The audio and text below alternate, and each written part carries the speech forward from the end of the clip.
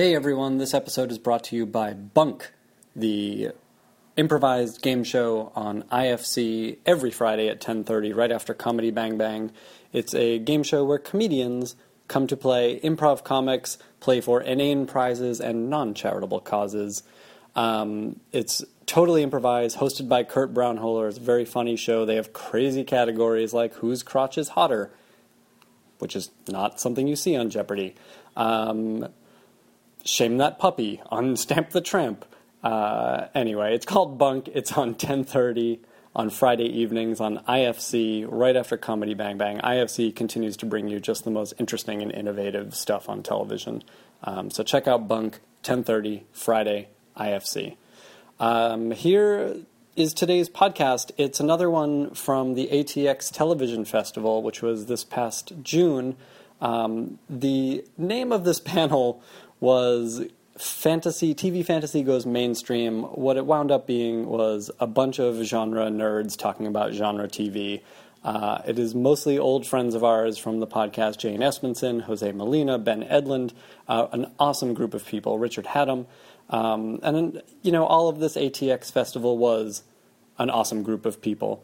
I've talked about it before, but if you want to find out more about the ATX Television Festival, best place to go is facebook.com/ATX Festival.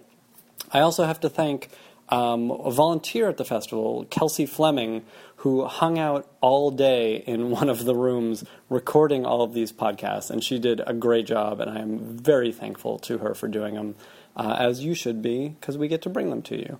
There may be a few audio issues on this where people are kind of talking off mic, mostly at the beginning.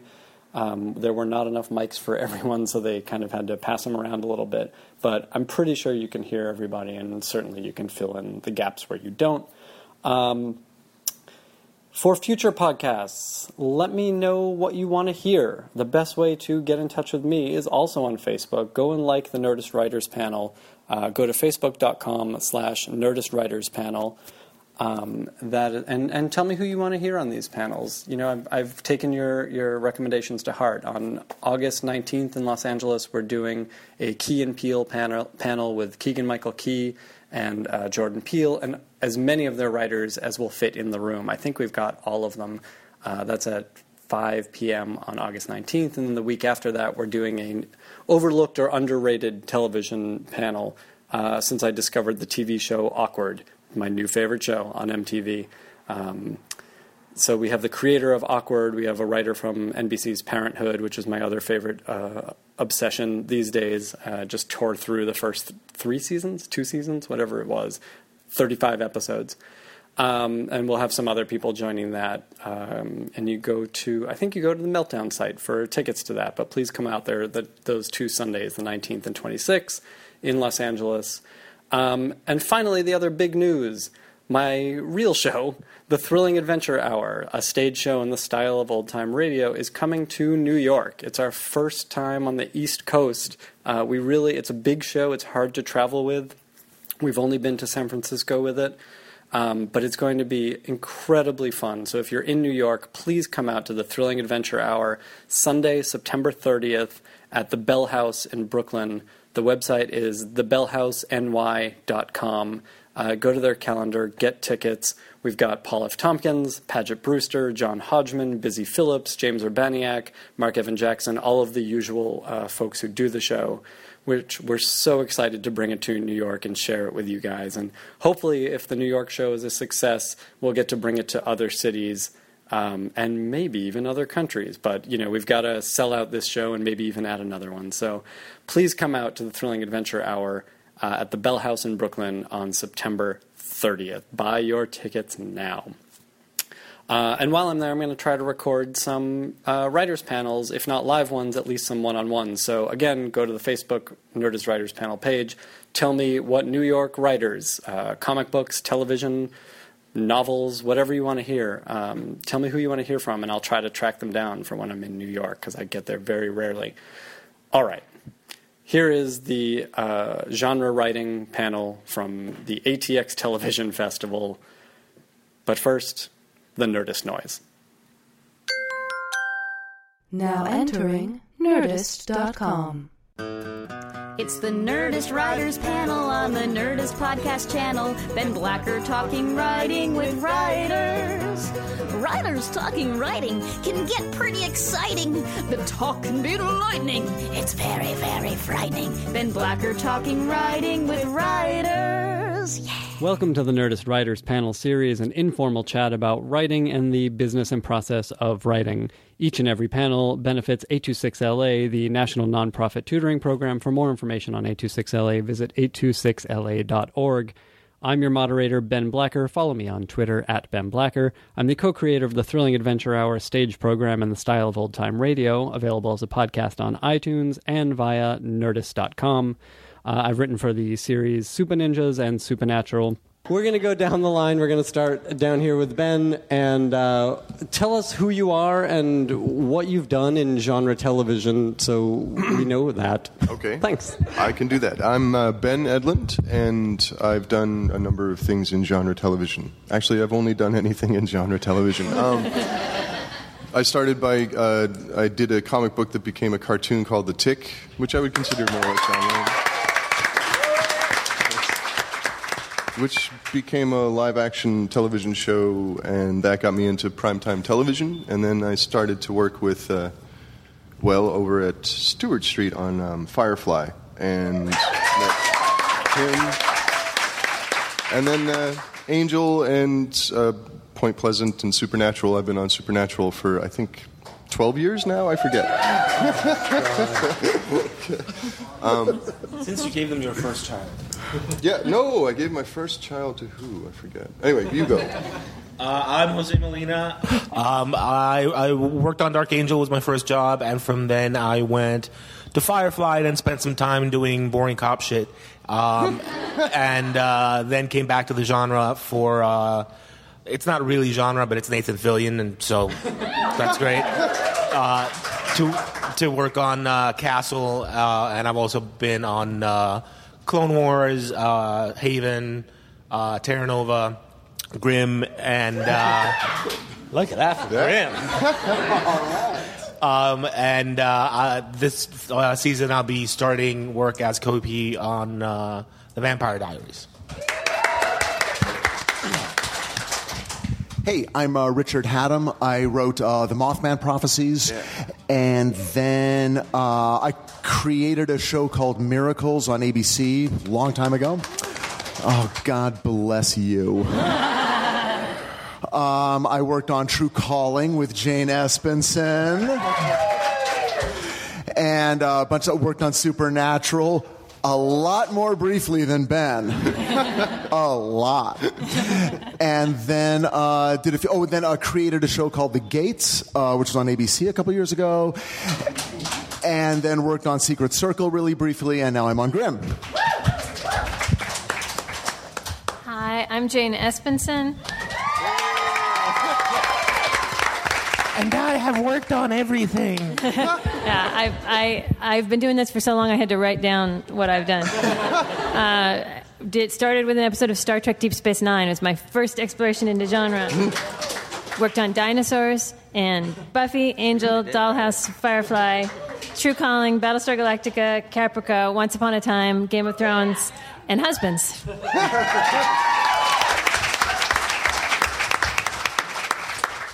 Hi, I'm Jeff Davis, and I'm really here to meet Jane. I created a show called Criminal Minds, and I'm the EP on Teen Wolf for MTV. Thank you, guys. We're out of time. We're talking about some heavy shows here. You guys have...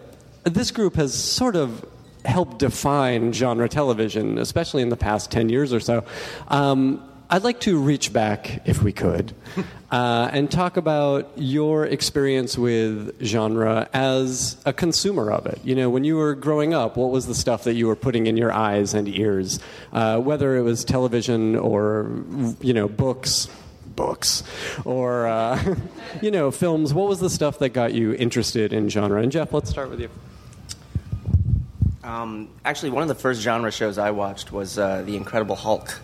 And I would watch it. It was on like Saturdays, I think. And it was an amazing show. It was like The Fugitive, except he would turn huge and green. So I was a huge comic book kid. I actually wanted to be a comic book artist when I was a kid, and then started writing, thinking I would write my own, and then got into screenplays. I kind of grew up like Quentin Tarantino. I had a job at a video store for years and years, and I would bring home all the free movies I could get and watch them on the weekends. So that's how I kind of got into it. But it's shows like The Twilight Zone, great genre stuff like Night Gallery as well. How did you find this stuff? I mean, you're a young guy. I look younger than I am. I always get that. No. On TV, Saturday afternoons. So it's just all that syndicated stuff. Yeah, exactly. So, what about you, Jane? I also found stuff that wasn't in production, stuff that was old. At my time, Twilight Zone was already old when I was young, and Star Trek. And in fact, even though I didn't see a lot of Star Trek, it wasn't like being syndicated on my local station with any regularity. But my mom had the Star Trek novels, the not novelizations, the spin-off novels, which in the early years were written by genuine sci-fi authors. They weren't like people who'd been brought in. They were like sci-fi authors who wanted to be part of the Star Trek world. So they were really, really good. And so that and a lot of Ray Bradbury were sort of my introduction to sci-fi. I was from Iowa. Ray Bradbury was from Iowa. And Captain Kirk was from Iowa. It seemed inevitable. Yeah, I think most of us up here watched a lot of genre, but we watched everything, and we didn't have a choice. There were 3 channels. So we took part in that thing that, people today don't know about, which is sitting through a show you don't like for the show you do like. 1 hour remote. Or sitting through what your parents want to watch because there's no second TV, and, we didn't have a phone. So I think... I bet all of us got a weird education just by sitting through a ton of stuff. Some that we loved and some that we just stared at. And it all kind of filtered in. But having said that, Kolchak the Night Stalker pretty much changed my entire life. Trapper John M.D. was the one that I had to sit through, having no interest. But Trapper John was on Sundays at 10, and goddamn it, if I wasn't going to milk every tiny bit of TV out of my weekend that I could. Yeah, that was like the show you would watch and just feel sick because you knew you had to go to school. Yeah. But it was like, the last refuge. Yeah, you get to hang out with Gonzo Gates in his cool trailer. But like Jeff said, Incredible Hulk was a big one for me. I didn't speak English growing up. And Hulk was really... Yeah. This is all being translated through like the Star Trek communicator thing. But so Hulk and Dukes of Hazzard were really easy for me to follow because there was a lot of and a lot of yeehaw. So those were my intro to TV, and then I just sucked it all in, everything I could get my hands on. We had the networks, but we also, because we were in Puerto Rico where I grew up, we sort of needed to have cable in order to have access to just the networks. So we had HBO and we had Showtime when that came out, and we had WGN and TBS. So, and Nick at Night. So I'm well versed from everything from I Spy to Dobie Gillis to everything. So in terms of sci-fi, though, I think Hulk definitely was formative. Man from Atlantis was huge in my life. No applause for Man from Atlantis. Nothing. And Star Wars, obviously, and as a little bit older, the movie that made me go, I got to be involved in this somehow was Terminator. Right. Very similar in that I was raised, in a sense, by TV as a tertiary parent. So I spent a lot of time just staring at it, trying to learn how people interacted. But yeah, like I remember the first night the $6 Million Man came on because of the ancientness. Yeah, and that was crazy. I was too young to watch it, so my brother had to watch it, and tell me about it, and I was completely convinced because I had gotten some kind of transposition. I thought it was a 6,000-year-old man. And so the story that my brother told me at night of the $6 million man still is one of the most extraordinary genre experiences of my life, because it's like it takes place in a cave and maybe there's a Bigfoot, and then I'm trying to put like this big Moses hair on this 6,000-year-old man, and I'm like, what the? I just thought it was magical. But yeah, a lot of like rerun stuff, learning human language through TV. That's what I had to do, and it's made me a big TV fan, I guess. Sorry. Continue. I'll open this up to any of you guys, but we're sort of living in this, I would say, a second golden age of genre television that we haven't really seen since the 50s, I guess. Why now, do you suppose? Were you prepared for this question? Take a moment and think about it. Meanwhile, you guys get your questions ready. But why are we ripe for this? Why are we seeing so much horror and sci-fi and fantasy on television right now? Well, I think the question is why is it taken? Why not? Why not all the time? Like it's always, they're always the biggest movies, and there's somehow this notion that sci-fi and genre is all right in the movies, but is considered secondary or déclassé on television. That networks are like, oh, we don't want to have sci-fi. It's like, well, what makes money in the world? Sci-fi. So I've never quite understood why. I actually met someone at a party last week, and we were talking about Once Upon a Time, and he was like, yeah, I really don't, like, he's a huge genre fan, like a big sci-fi, comic book, and movie guy, but he's like, yeah, I don't really think genre on TV mix is. I don't get why we have this in our heads. What's funny is one pitching season I was told, the networks don't want to hear any pitches with monsters in them. And I was like, well, I guess I'm going to cable. But there's a fear in network television, but I think it's always been around. It just moves from one to the next. But I think it's more prevalent now in cable, probably, even with like Once Upon a Time or Grimm this season. But American Horror Story was able to do stuff that network television would be terrified of doing. It was a huge hit. I once met, it was out on a job meeting, do I want to go work on this show, go meet the showrunner. And I met the showrunner and said, I'm so glad that you're making a sci-fi show. And he said, oh, wait, stop, don't call it that. I'm not writing sci-fi, I'm writing characters. And I wanted to punch him. Yeah, sci-fi is character. What do you think? That spaceship is a character. I mean, you weren't making the distinction, and he was afraid. But I think people do get afraid because they I get afraid. Like, I don't think I like genre TV or genre anything either. and I get afraid of watching these shows because I'm like, oh, it's going to be confusing, and I'm going to have to learn a lot of aliens' names, and and it's going to be about something other. It's going to be like me rather than the minute you get involved writing it. I mean, the instant or watching it, and by the way, watching something and writing it, almost the same experience. Isn't it? Yeah. Yeah. If you're really watching with the critical eye, you're thinking about this character and where they could go and what they could do. So. Yeah. So you're automatically just going, oh, well, no, of course, yeah, it's about people. I mean, Grimm looks weird until you go, oh, I get it. He's a sleazy lawyer and he's a snake. It's like Aesop's fables. And then you're like, but that's what the good stuff is always like that, and the bad stuff is. I think everyone had. It's like when you get drunk on the wrong alcohol and you can't go back. It's like, no, keep that tequila away from me. It's like you have a bad or a boring genre experience, and then you sort of go, oh yeah, because that's that stuff that's all about just goofy aliens and they're separate and it's not about me. But the good stuff, and so much of it is good now, is it's about you and it's about me. One other thing that I think, in terms of a why now, is our capacities, technologically speaking. It used to be kind of a pretty sort of difficult undertaking in the 70s to go, we're going to make like a spaceship show. And like you go, yeah, well, they shot on 35 millimeter film. They had models. They had to do, I mean, like Battlestar Galactica was an insane epic to do on television. It was crazy. So now you can, I mean, I saw one YouTube thing.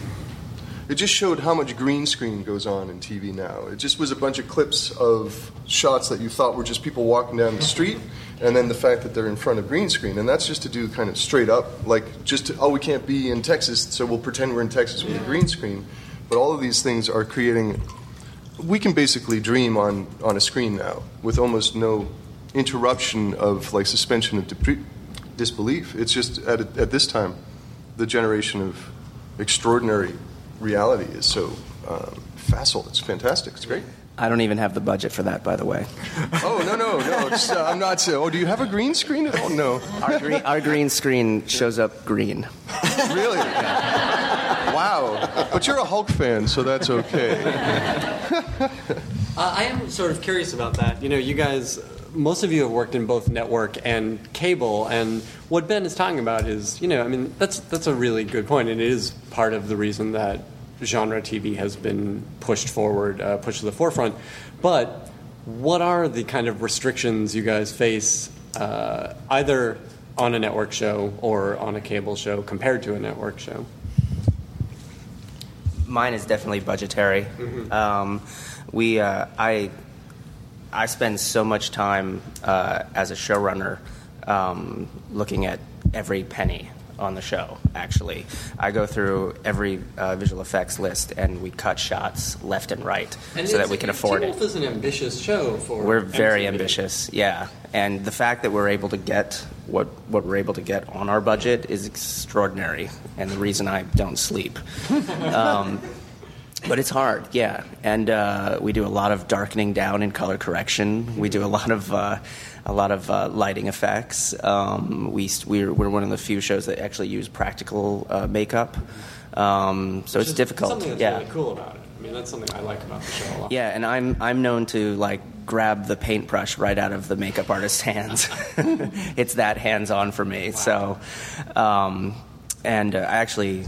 There are pictures of me trimming the werewolf makeup hair in the hair and makeup trailer, right on the actors. But it's tough, and I love the fact though that our CGI company, which is Eden Effects, and they've worked on big budget stuff too. They did Lost for years and years. They're artists themselves, and what I try to do is leave a lot of stuff up to them and say, what do you think is cool? So you get them involved, and then you get free shit. It's awesome. So. They throw in shots for free that are like $5,000. So, what I found is that the more money you have, especially in effects, the more you have someone up your ass. In terms of where have you been making TV? In Hollywood.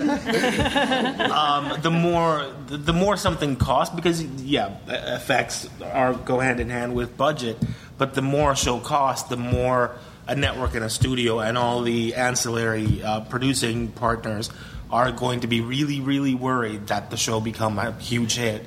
And in case you haven't figured it out, I'm talking about Terra Nova, which was a hugely expensive show that happened to have 12 executive producers. And there's no correlation between the expense and the number of executive producers. Not at all. They work totally pro bono. And then on a show like Haven, which has a shoestring budget, we couldn't do. I'm assuming we probably could do the kind of stuff that Jeff can do, which is like, all right, we get 3 shots for these 42 minutes. And then we chose wisely, and we told a story around that effect, and we were able to have a lot more freedom to do the kind of story that we wanted to do without having to worry about, where's the eye candy? Because with eye candy comes great interference. Ben, I think you can talk about Supernatural a little bit, because while that does have budgetary restrictions, there are other restrictions as well as far as production and and you've directed a few episodes, so you can probably speak to them. Yeah, I mean, I think that every show is going to have, in a sense, the same dynamic, which is you begin by envisioning a bunch of stuff with no filters on it, no control, and then you have to translate it into reality. And so, Supernatural, which has a larger budget probably than a lot of cable, I'm sure of it, but it's also, we blew up our only standing set last year. I don't know what we're thinking, so it's like this weekly road show where it's shot up in Vancouver. It's just a very challenging thing, and then you make the choices necessary to achieve some level of production. I think it's Supernatural, I would say, it's the same strategy. It gets a lot up on the air by avoiding things and looking away at certain kind of key moments and stuff. And the more you do that, I've worked on things like Angel, and Angel to me was the opposite, which was very interesting. It was like it turned the camera right on the rubber and said, "This is the heart of it. Look at these horns. We're trying to turn off the sun. We're turning off the sun this week." And that was really rocking. But that was it's an aesthetic that allows you maybe to guide your way through this, because you just choose your aesthetic, and if you stick with it, then it's like premeditatively engineering for effect. I don't know. Now I feel like I'm rambling. Continue. Jane, on Once, you guys have some of the craziest stuff on network TV, dragons and matte paintings all over the place. Do you find that what I experienced in Terra Nova applies to you guys, that you have a lot of very nervous people going, does it have to be a dragon? I'm sure that's the case. Yeah, we're this is the first time I've been on a network hit. I've been on hits and I've been on network shows, but never at the same time. And so I have to assume that there is big network money, but there's never enough money. But I'm consulting producer, and the show shoots in Vancouver, and we don't go up and produce our own episodes. So I am nicely insulated from that. But I will say, do you remember how Caprica? There's one fewer episode of Caprica than they actually ordered. That's because I spent all the money, and they literally took an episode away from me because I'd spent all our money. So I certainly, no matter what's going on at Once Upon a Time, they are very smart to keep me away from the money. I love that story. You should have taken all the money and just made one really big episode. But doesn't it rock? Look at it again. It rocks, man. 4.5 hours. It's the Avatar of sci-fi. Well, yeah, I don't want to I want what I want. I want it to look good. Before I turn it over to questions from the audience, I'm curious to hear from each of you. You've gotten to play in your own sandboxes. You've gotten to play in other people's very rich ones as well. Let's kind of just go down the line here, starting with Jeff, and tell me about the most or a most satisfying or pleasurable moment that you had, whether it was as a writer or being on set or something like that in a genre show. Oh boy. Or we can start with something. Yeah, who's got one ready to go? Yeah, someone else. Richard, You're asking for good moments, right? Yeah, because it's I got one that's kind of good. When we wrote Trash, which is one of the last episodes of Firefly, thank you, there were two moments that I remember just vividly in the moment going, this is awesome. And one was Ben and I were standing at Video Village during a scene where we're shooting out of the ship and there's like a desert landscape, and Nathan Fillion is shooting Christina Hendricks, who played Saffron, to make her back away from him. And I literally just turned to Ben and I went, I'm standing on a starship while a cowboy shoots a girl because we wrote it.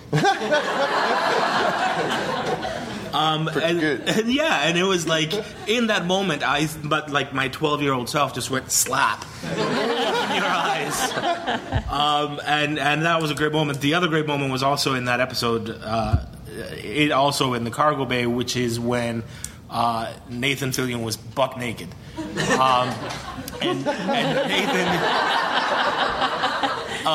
Nathan, being the prankster that he is, he's like, "You wrote this, right?" I'm like, "Yeah." Do me a favor. And he asked me to do him this favor, and he's in his robe and we're ready, and the director calls action, and he's got his back to camera, takes off the robe, turns to camera, and right where the adult bits are, I had gotten him a headshot of Joss. So, the only thing covering his manhood was a photo of Joss Whedon going. And that was another one. I just sort of stood there going like you know the story of Lord Ass Hogan in Stand By Me, where everybody's throwing up and Lord Ass is just going like. That was great. Ben Edlund. That's me. We've talked about how Supernatural, and I'm sure some of the other things you've worked on have sort of pressed the buttons of 13-year-old Ben. Yes. You know, that they're regrettably, like the worst uncle. No, I'm kidding. Go on. But can you think of anything specifically that you responded to in that gleeful way? In my adult experience of having having worked on these genre shows, something specifically. I didn't think this would be a stumper, you guys. No. I mean, I have a note. I mean, like, I have an anecdote. Can I give you my anecdote? Why would you ask me a question? I don't understand. But it's not exactly pleasant. To me, it's like electrifying in terms of what can happen when you start to craft false reality. Like when I was writing The Tick as a comic book, in my youth, I was young, and I was like, I had one of my good friends who was like, I had very few friends, kind of my little D&D group, and then this guy. But like we were good friends, and like so he would just be forced to watch as I was like noting and writing and stuff. So he saw me write the comic book, and they kind of grew up together. And like anyway, alongside me became but just anyway, this makes no sense. So when I was young, I wrote this comic book. It's called The Tick. Fuck. And then at when we got into live action production of The Tick, right? This friend of mine, high school friend, he just was going through some time in his own life, and I was like, well, come over here and be a PA on this thing, because you have nothing to do. But there was a point where, and he brought this anecdote to me, which is why I think it's just strange. He was forced to watch me write it as a young person, and then later came to LA, and his job was to help pull Patrick Warburton into a silicone suit, a 16-pound rubber suit. He had to coat it with KY jelly, and he had to pull this monstrosity over this poor man, right? And then and then he left. He left a napkin on my desk that just said sorry. But to me the moment of this thing you create, like you draw it, and then there's KY jelly, and it's like years later, and there's just, I mean, the whole thing is like, it's a very interesting little egg to open up and be a part of. This is weird. You'd be surprised how often KY jelly is used in sci-fi television. It's real, yeah, on camera and not. Yeah. I have a moment actually.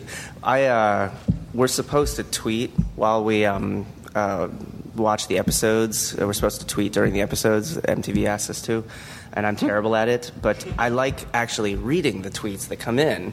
And I remember the last episode, we had started building our audience, and people had started getting addicted to it. Thank God.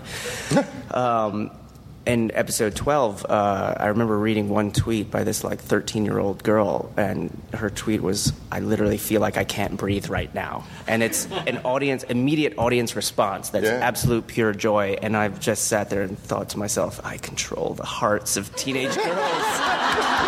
This is unlimited power. More specifically, the pulmonary system. Well, you stop the respiration.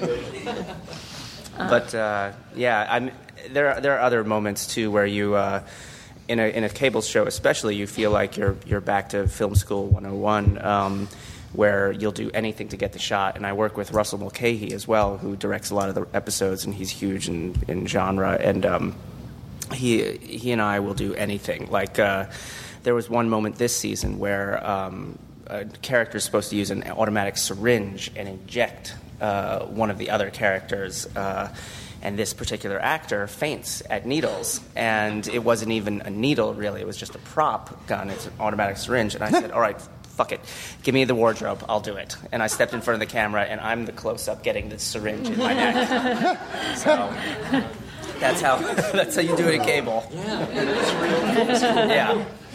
Yeah, and even more of that goes on if you're making a web show. So, So Husbands isn't genre, but we just finished Husbands Season 2. We just finished shooting it. And it has some amazing, huge genre stars who I can't reveal yet. I know Deechin Lockman revealed she's part of it from Dollhouse, but there's other ones too. And that was it for me. It was just sitting there going like, in 20 years in TV, I've accumulated some of these amazing friendships where people are willing to come out and happy to participate and read the script and wanted to be part of it. And so it was that. It was standing behind our little modest monitors on our tiny little set at Husbands going like, look at the people who are the good people of genre who are happy to come out and do something that is that shoestring where, I and Brad Bell were in there doing shopping for props and stapling things down and buying food for the cast and like all that shoestring stuff, and to sort of see what quality you could come up with. That was huge. That's really cool. Everyone sort of touched on it, but and some of you probably want to get into the business, I'm guessing, but there's not a day that goes by that I don't, and the people I work with don't go, God, I can't believe we're actually getting to do this. Because there's so much complaining and whining that we do, because that's, just part of it. But the first TV thing I wrote was a pilot that got made and then got picked up, and that was the show Miracles. Thank you again. I don't know who you are. Oh, thank you. God, I'll meet you right out there. We'll talk. If you go to Rich's house, he'll tell you season 2, season 3. Yeah, because there's and I'm sure you notice on the DVDs, not quite enough of me involved. But when we did the pilot, it was a weird time in my life, but I wrote the script, and then they had a list of possible directors. The director was who they got, no choice of my own, was my best friend, who was my partner at film school, Matt Reeves. And we found ourselves standing on the set with, hundreds of people and a professional crew and a catering truck. And I'm saying, 15 years ago, we were in your mother's garage, eating Ritz crackers at 2 in.the morning, freezing cold, miserable, and looking at each other with this existential desperation, like, are we ever going to make it? We're kidding ourselves. This is a futile dream. It's never going to happen. And we were so terrified at that prospect. I mean, and that's the other thing, when you're terrified that you're not going to work in TV, you find a way. But anyway, it's a great moment anytime you're on a set. Anytime you realize that your problems are problems of your choosing, because that's the career you wanted to do. You're super lucky. That's how I feel. Yeah. Well put. Yeah. All right, let's get questions from you guys. I'm certain you have them. Please remember what I said about questions. And they should lilt at the end so we know exactly. So you know for information. Also, please don't touch It's not a question. Okay, good. I love you. Hi. You talked earlier about the traditional genre and the fantasy and the sci-fi, and the traditional stuff is so displaced. And so many of the new shows like Grimm and Once Upon a Time and Teen Wolf take place in a small town or in Portland or in a high school. Do you think that has brought a new wave of people to the genre itself, making it a little more relatable perhaps, as opposed to remove like a different time or a planet or something like that? I would say Fairy Tale Land is a different time and planet, but yes, the fact that we're not in a spaceship, I think a lot of people are turned off by spaceships. Those people are crazy. I don't understand. but definitely. Yeah. That's a good question. Oh, you don't have a microphone. I can't project like Richard. I was like, I think one of the things we try to do on Teen Wolf especially is make sure that normal life is always there. That's why we set a lot of stuff in the high school as well. I think the one reason you see small towns quite a bit is because we can't afford to be in the city. But the other thing is I very much prescribe to the Spielberg 80s aesthetic, where It's single-parent families. Everybody on TV seems rich these days for some reason. So I was hoping to, like my characters still ride their bikes to school because they can't afford a car, or they drive their mom's car where the window is broken out and it's like replaced by plastic. So it's everything you can do. The more you can do to make your characters feel real and like us, the more you'll be frightened for them. And the more we care about the characters, the more you can terrify your audience. I mean, absolutely correct, and that is the Stephen King motto. Mm-hmm. Right. I mean, it's just let's Trapped put it in a supermarket. Yeah, trapped in a supermarket. Yeah. You know, it's not castles and it's not high rises. Yeah, everybody in TV seems like they all have these kitchen islands and brass pots, and everybody drives a shiny BMW. So that doesn't feel as real to me as like a bunch of kids who come from single-parent families and are struggling. To that, though, I'll add the cliche that it really is all about character, whether they are high school kids or time travelers 65 million years in the past. It's all about the people and how they relate to each other, and as long as the people are real, I think you're good. And while we're on the topic, and Jose, maybe you want to address this, although Jane, you worked on the show. How do we explain the success and the buzz of Game of Thrones? You had to do it, didn't you? Jose and I had a fight last night. I'll back you up. I think the success of Game of Thrones is a little bit of what Jeff is talking about, where you've seen fantasy, you're very much like, oh, come hither, and it's not that. You know, it's dirty and it's ugly and it's shitty and there's dirty people. It's like that moment in Holy Grail where Arthur is riding through the town and someone goes, oh, he must be the king. Oh, why? Oh, he doesn't have shit all over him. And I think Game of Thrones really turned what is expected of quote-unquote fantasy on its ear. And despite your insane dislike of dragons, I don't think it's the dragons that bring Game of Thrones into a special place. It's portraying all these people in a almost Henry V fashion, where they don't want this job. They don't want to have to do the things that they do, but there is one noble, decent person, and he's going to try to do the right thing while everybody else is out to get him. And it's a soap opera. You're relating to these people on a purely human level. It is also a very popular novel series. Actually, one of the things I'm so jealous of about HBO is their monstrous budgets. I mean, it's something like, I think they have something along the lines of 65 to 70 million to do their 10 episodes, is it, or 9 episodes? That would be 3 seasons of Teen Wolf. Yeah. Oh my God. And the other thing is, HBO has literally the best marketing campaigns I've ever seen. So the way they marketed it was something like that you can't miss. And in TV, marketing is very huge.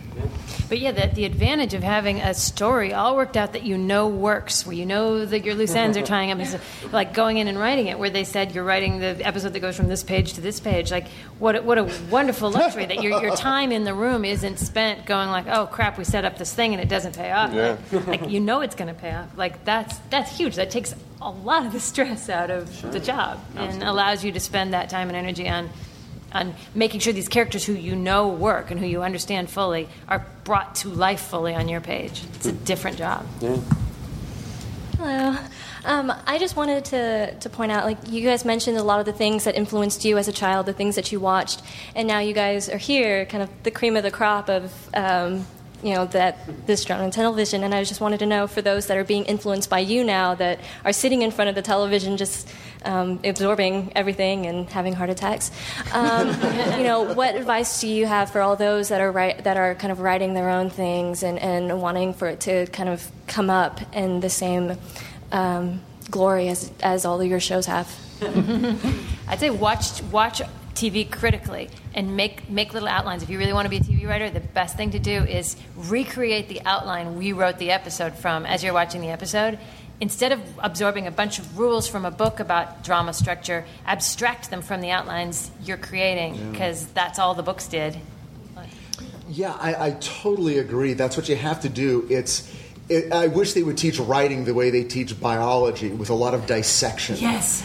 You know, and you guys can do it now, and we couldn't. I mean, I'm from the generation that put the cassette recorder near the TV so I could tape record the theme song to One Day at a Time. You guys can buy DVDs and pause and go, okay, opening scene, what happened? And and just break it down and go, okay, and then think like an editor. Go, I have to cut 5 minutes out of this, and then you really understand. Oh, but you really can't cut that scene, because that's the only way you're ever going to know that they hate each other.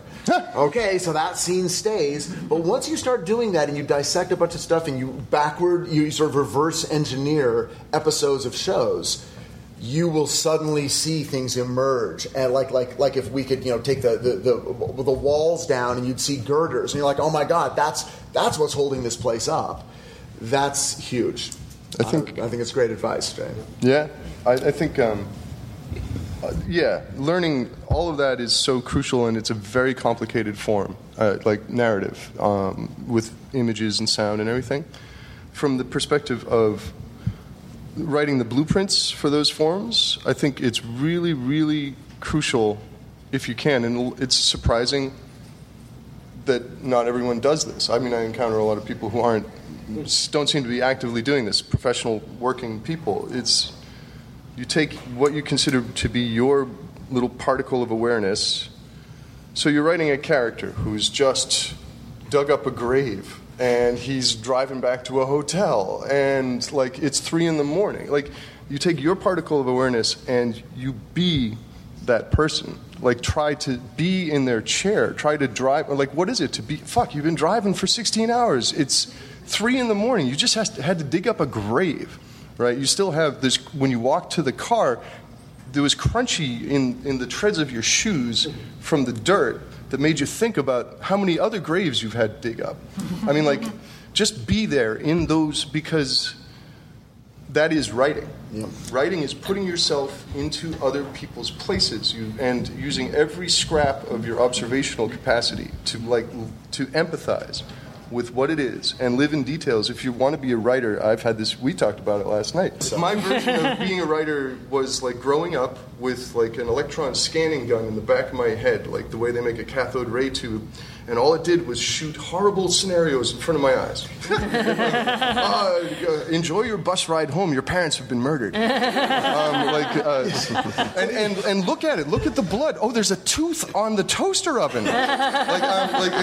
Whose tooth is that? Mom? Dad? Who had a filling? And you're just like, what?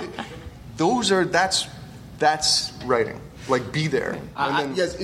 Be raised as a frightened, neurotic child. Catastrophic thinking will be your ticket to Hollywood. If you're too old, do it to your kids. Yeah, I wasn't specifically going to talk about the tooth on the toaster. But I knew you'd get there. One of the things that we were talking about that I think is really important is, if you're going to be a writer, watch TV, dissect TV, learn TV.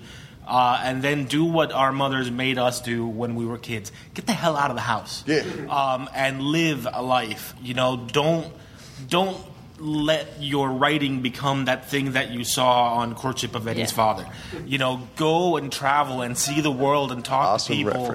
and talk to people and learn about cultures and read books and get out from in front of the TV and experience and observe. And the more you live and the more you suck the marrow out of life, to use that cliche, the more you'll be able to go like, oh yeah, I remember that time where I had the pebble in my pants. Right. Oh, in my pants. Very same thing, different stories. But that day I was driving and I was exhausted. I had been driving for 16 days, and there was only one station that would come on the radio, and all they were playing was the fucking Eagles, and I hated the Eagles. And you lived that. You put that into a script, and the script now feels lived in and real. Yes, and those little fragments of familiarity, especially in genre, which comes down to a lot of what was said before. It's like the familiarity and the plight and the being in a place that can be translated to the cockpit of a spaceship, or to a coffin while you wait for the sun to go down, or whatever the hell you're doing. Yeah, write from life and write for your life. Write what you would want to see. I think too often people go, what would sell? What do people want to see? Don't worry about what people want to see. Worry about what you want to see. That's a good point. I always go back to, I read this interview with James Cameron where they asked him, how did you start coming up with Aliens? And he said, I wrote the movie I wanted to see as a 13-year-old. Yeah. And that's very important. You must write what you want to see. You must please yourself first as an audience member. Whenever I get stuck writing, I always try to sit back and say, okay, what are the scenes I most want to see? And I do this practice sometimes if I'm getting stuck on something where I'll take like a piece of trailer music I've downloaded and then I'll put on my headphones and I'll walk and I'll imagine the trailer of what I'm writing, and that'll get me excited. I'll run back to the computer and be like, this is going to be awesome. It's going to be amazing. So you must please yourself as an audience member. That's the best way to write. That's great. Thank you. I'm sorry, guys. That is all the time we have. Yeah, I know. I'm sorry. Yeah. We took too long. There are a lot of you. But I'm sure, some of us have to run off to other panels, but you should accost these guys as soon as they walk out the door. Please give a round of applause to our panelists, Jeff Davis, Jane Espenson, Richard Haddam, Jose Molina, and Ben Edlund. Thank you guys for being here. Now leaving Nerdist.com.